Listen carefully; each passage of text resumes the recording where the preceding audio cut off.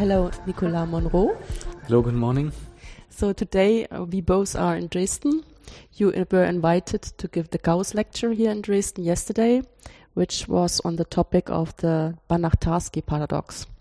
And I wanted to take the opportunity to speak with you about the things which you presented yesterday in the lecture, because I really found it fascinating how you found, I don't want to say easy, but things where one can follow the ideas, which explain why situations can be paradoxical and how to overcome the paradox.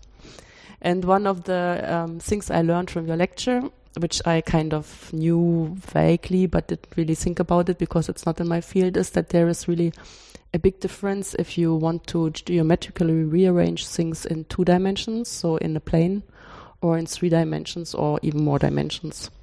So maybe a good start would be to see what's happening if you want to rearrange things in 2 dimensions. So we can start maybe with a game. So it's the game of Tangram. Mm-hmm. It's an old Chinese game that I think almost everybody knows. You have a black square, and it consists of 7 pieces, triangles, squares.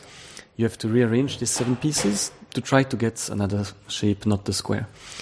One nice example that I showed yesterday was you can try to get a cat. Mm-hmm. Or in fact, you can try to get almost any animal by rearranging these triangles, and it really looks like a Chinese shadow.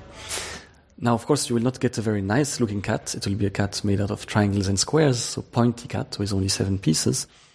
Kind of an abstract cat. Exactly, a cat for mathematicians. Yes. So, but it looks very much like origami, but it's completely flat. Mm-hmm. Now you can imagine if you cut your square, if you could make your own game, if you cut a square not just in 7 pieces, but maybe in 1,000 little pieces, you could make a much nicer looking cat. In fact, if you cut a square in a few million little pixels, then you can really make a very realistic cat like on the screen of a computer. So that's the classic game of Tangram, and that's the 2-dimensional version. Now we can try to play the same game in 3 dimensions. So then you don't start with a square and try to make a flat, pointy, triangular cat, but you would start with a cube. So that's the 3-dimensional square. It would be a nice block, a cube, like a block of bronze, if you're a sculptor. And then you chop it again into little pieces, little cubes, maybe little other shapes, maybe little tetrahedra or little chunks of bronze. You can move them around again, put them together, and you get some kind of cat again.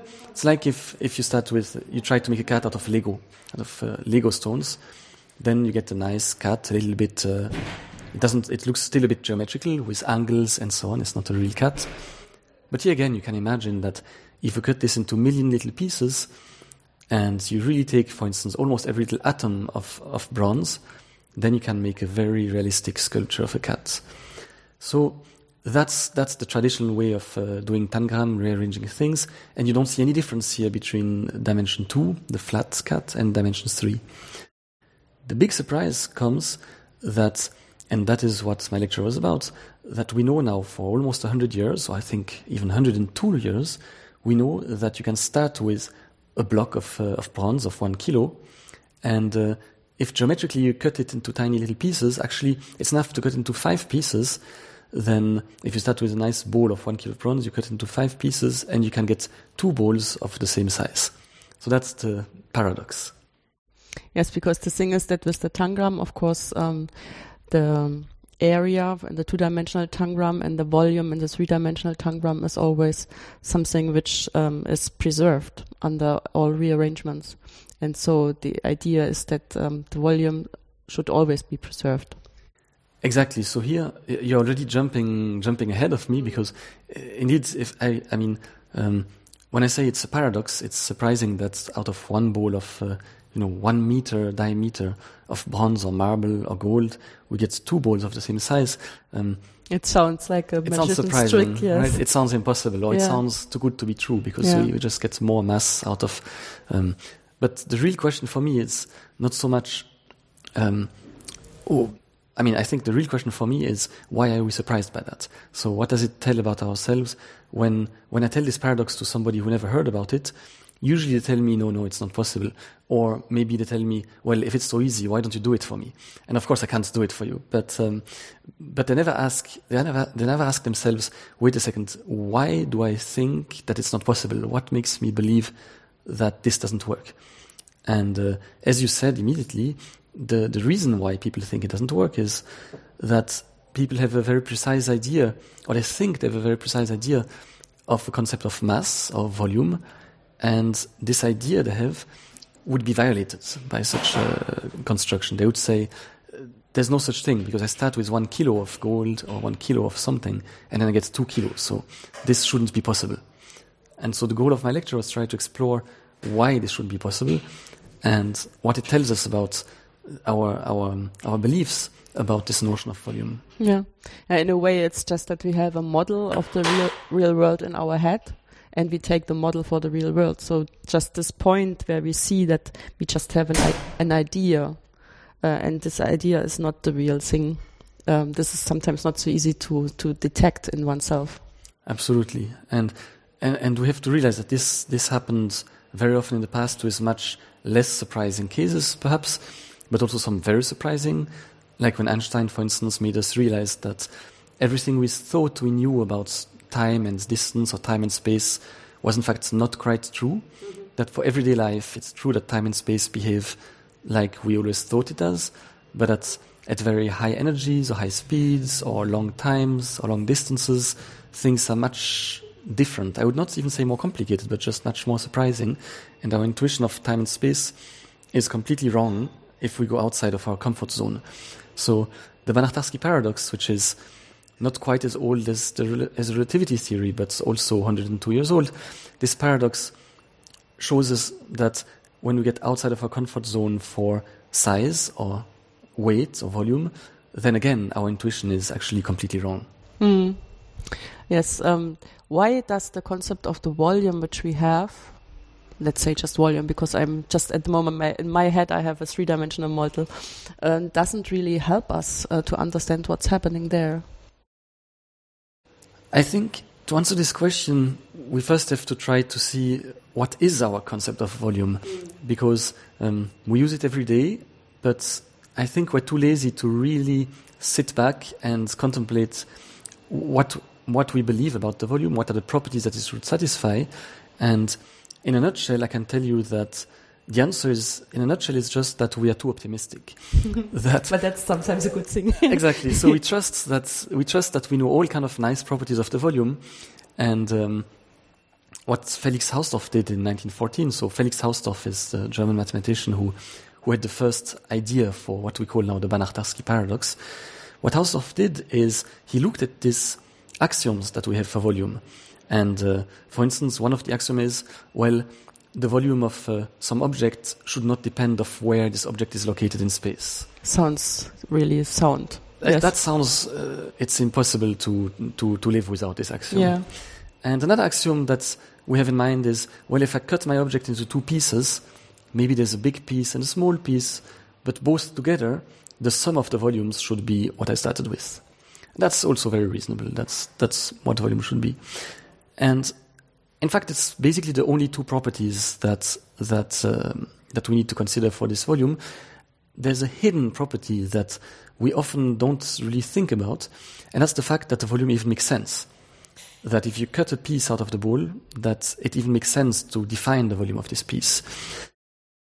And anyway, Felix Hausdorff's goal was to prove that there is no volume that satisfies all these properties in dimension 3. So he constructed a crazy paradox, not for the pleasure. I'm sure he had a lot of pleasure doing it, but it wasn't his goal. He didn't want devil's advocate, yes. Exactly. He didn't want to be just clever and make a pathological example. He wanted to show us that these 3 things that we believe about volume cannot all be true at the same time. Now, what is remarkable is that they are true at the same time in 2 dimensions. So in 2 dimensions, there's no such paradox. It's really true that you can assign some volume to every piece of a 2-dimensional square, and it's not very easy to do, but you can do it. And in 3 dimensions, you just can't, and that's what the paradox demonstrates. So is there a kind of a way to understand from practical considerations why this is so different in 3 dimensions? You can understand at least what the source of the difference is. So, and this is a beautiful thing. It is something it's a little bit of a challenge to explain it on a podcast because it's very visual. Yes, but we will also put some pictures on the website, and then maybe this helps to take the last step. I see, but I think we can even do it over the podcast like this. If the listeners just now tries to imagine what I'm going to say. So the first step is to think not so much about the square or the cube or the cat or the ball. It's not so much a question of the geometry in 2 or 3 dimensions. We have to focus on what it means to move the pieces. So that's really where the secret is. When I tell you in the tangram I cut my square into 7 pieces and then I move them on the table, you really push them with your hands on the table until you get a cat. The real secret is how are you allowed to move the pieces around. You can push them, you can turn them. Strictly speaking, in tangram, the rules are you're not supposed to flip them over. So you're just allowed to move them smoothly on the table. And what happens is that if you do this in 3 dimensions, the freedom you have to move things in 3 dimensions is in fact not just a bit bigger because you have 1 more degree of freedom. In fact, it's qualitatively completely different. And that's what I'm going to try to explain now without image. And I think everybody can try to follow that inside her or inside his head. So there are 2 kinds of motions. You can push something, that's what we call translation. You can glide it without changing the orientation, like a boat that just glides on the water. Or, that's the first kind. The second kind is rotations. You can fix a point and just move everything around. So if you have a tangram puzzle piece, imagine that you put a nail through the piece and you nail it on the table, you can still turn it around this nail. So these are 2 kinds of motions, and one thing that we learn in school or that we can figure out ourselves is that every motion in actually any dimension can be decomposed as pushing and turning. So translation and the rotation. You can always get any kind of complicated transformation. I like the German language, even though I cannot really speak it on a podcast. And in German, there's a term of Schraubung. So it's like screwing something. And that's a very nice motion. You screw, for instance, your corkscrew into the cork of a wine bottle. Because it's turning and moving at the same time. Exactly. You turn into the cork and you move into the cork. So it's complicated, this movement to do, but you can just decompose it as rotation and translation. Now, the secret of the difference between dimension 2 and 3 is really in the rotation part. So if we look at how things glide, translations, you have 1 more degree of freedom in 3 dimensions, but it doesn't change much. Now, if we think about rotations, we will see that there's a huge surprise that appears, and perhaps I can try to explain this to our listeners. So imagine that you turn something in 2 dimensions. Again, there's a nail somewhere in our table, and everything has to turn about the same nail. Now, if you ask me, how can you turn around this nail? You can only turn left or right. Yes. That's it. Maybe you can turn a few degrees to the right, a few degrees to the left, and that's all you have. So everything just depends on the angle. That tells me that if I first turn to the right, say of 10 degrees, and then 1 to the left, I did 9 degrees to the right. Now imagine you get the rules wrong, and you first turn 1 degree to the left, and then 10 degrees to the right. You still did the same. You still did 9 degrees to the right. So whatever you do, the only thing that counts is the total angle of your rotations. It doesn't really matter if you started by going left and then right. The result is the same. So that's very convenient. Okay, that's now the point where everything is different in 3 dimensions. So you have to imagine, and that's now maybe a little bit more complicated, but you have to imagine that you're in 3 dimensions and you also have a center that will never move. In fact, you can imagine that you hold in your hand a globe, a representation of the Earth, and you can make it turn in any direction. Not just on the north-south axis, but you can make this ball turn in your hands. And you start thinking, okay, I could turn this ball on the north-south axis with 10 degrees, or 1 degree in the other direction. But I could choose another axis. I could draw an axis through the equator somewhere, and then turn this globe somehow horizontally. I can really turn it along any axis with any degree I want. And the thing you have to try to imagine now is what happens if you get the order wrong again, if you turn first in one direction and then in the other, or somebody tries to do the same as you, but he first turns in the other direction. So in my lecture, I actually took a victim from the audience, and I made him go on the scene, and I gave him instructions. I told him, well, you're going to turn around yourself in 90 degrees to your left, and then you go flat on the floor. It's like breakdancing. He ended up with his belly on the floor or with the feet up, and I just gave him instructions. I gave him 2 instructions. I told him, turn to the left, 90 degree, and then I made him turn. Well, that's a bit hard to explain. In another angle, he was already turning to his left. I made him go on the floor. He did that, and he was lying on the floor. Then we started again. I asked him to do exactly the same dance, but in the other order. First, he had to turn sideways and then on a vertical axis. And he ended up in a completely different position. So I think anybody can try this at home, or you can take a book in front of you, and you pause the podcasts, you take a book, and you turn it first to the left 90 degrees, then another axis. You look how the book looks like, then you go back to starting position, and you do it in the opposite direction. It will not be the same result. So this small difference that mathematically we call the question of commuting or not commuting. So does it matter if you do things in the wrong order, or it does not matter? This small difference is in fact a qualitative difference between dimension 2 and 3. The rotation in 3 dimensions are not just bigger or have one more degree of freedom. That would be quantitative. It's not just bigger, it's qualitatively different.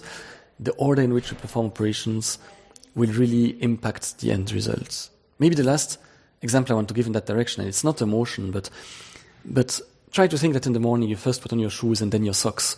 It's not at all the same as if you first put on your socks and then your shoes. That's non-commutativity, and we are not surprised by it for shoes and socks, but maybe we should be a little bit surprised that rotations in 3 dimensions have this non-commutativity, and in 2 dimensions everything is fine, you can do your operation in any order, it doesn't make a difference. That's the root of the paradox. Mm. Yeah, the thing is that after going through school and having learned how to measure things, everybody has kind of the idea that when I can do mathematics, I know to measure everything I meet.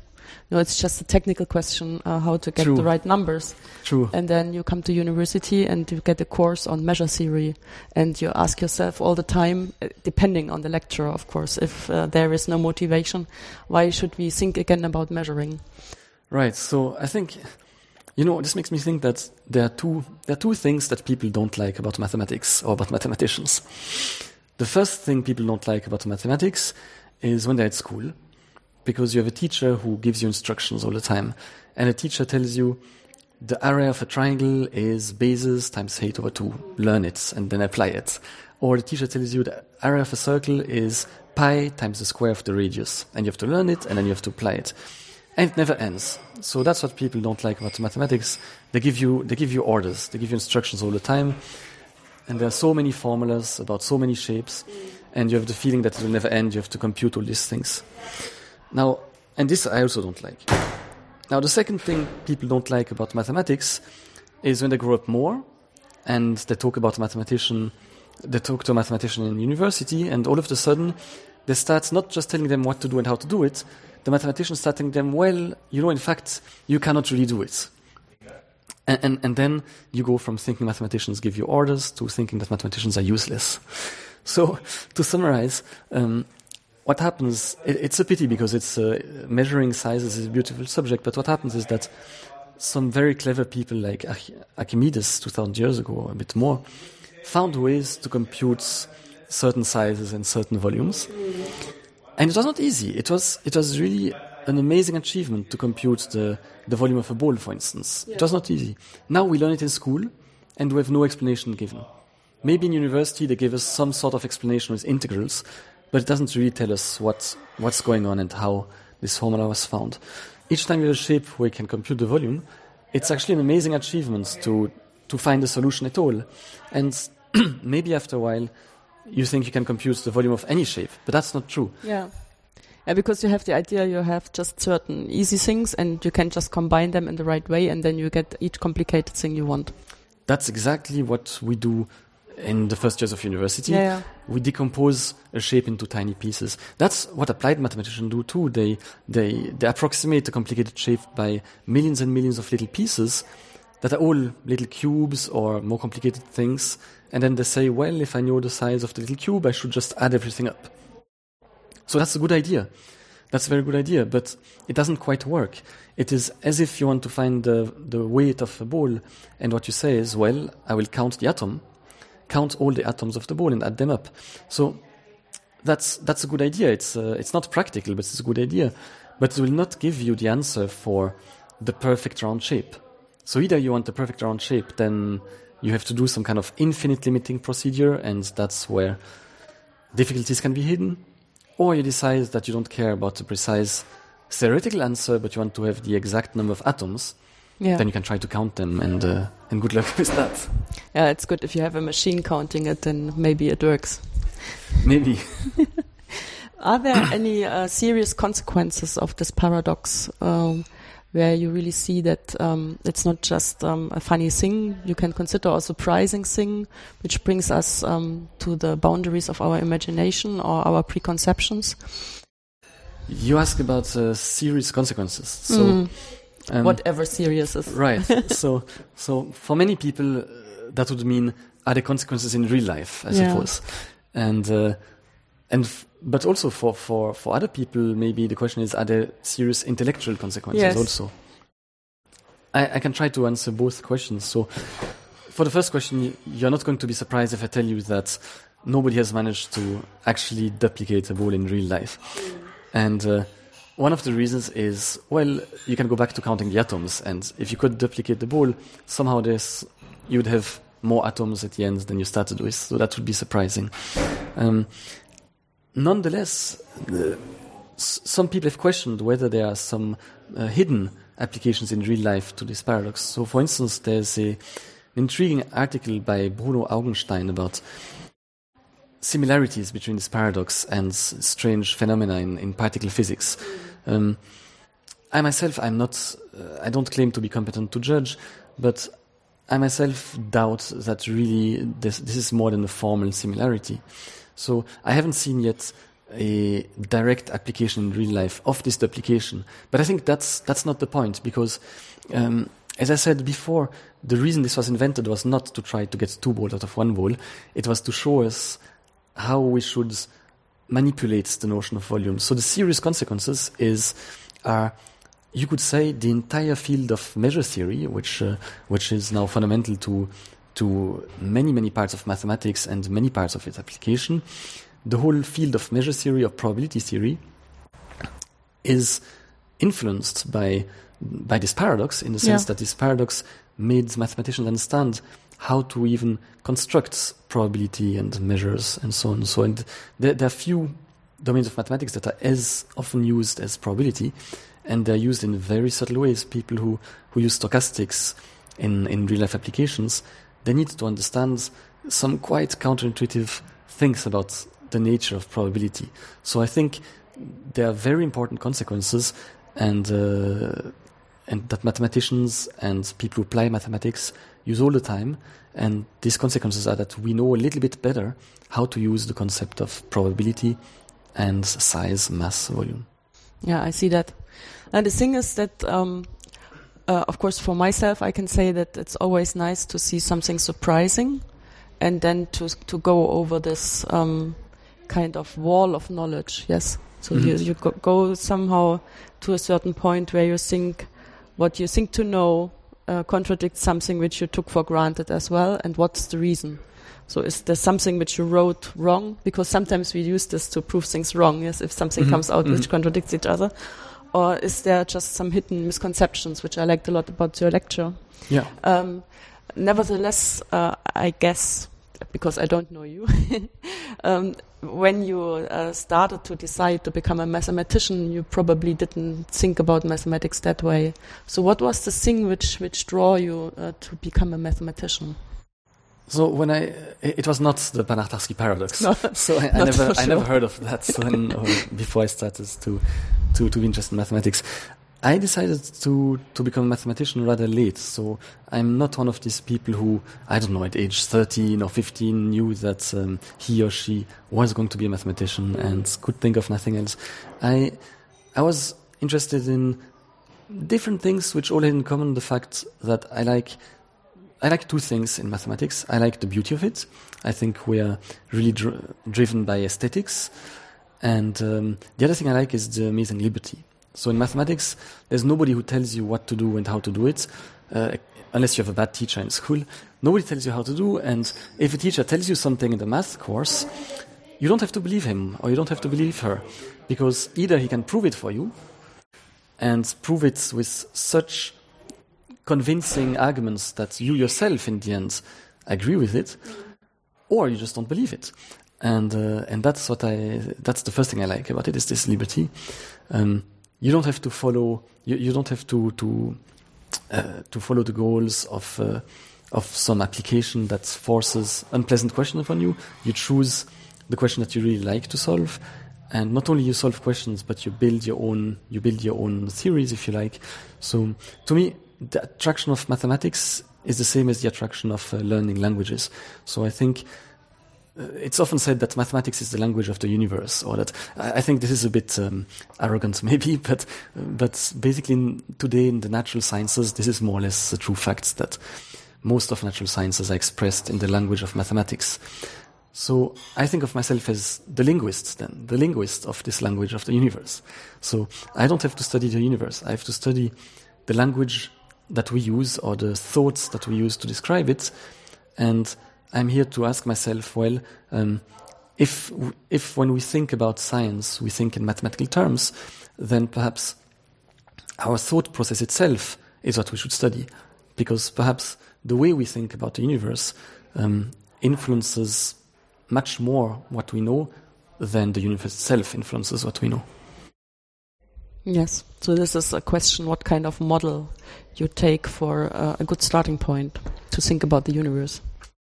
Yes, or even what are the possible models? Yes, and what are the limitations? Yeah, it's even better to have several models. I see that. So, what if an alien, if a little green man from Mars had a theory about the universe, would it be completely different from ours because his brain is completely different? And would it be describing the same realities? And if he were, would it be in the same terms? And would he come to the same conclusions? Yeah, that was really interesting. Thank you that you took the time here in Dresden to talk to me. Thank you. It was a real pleasure.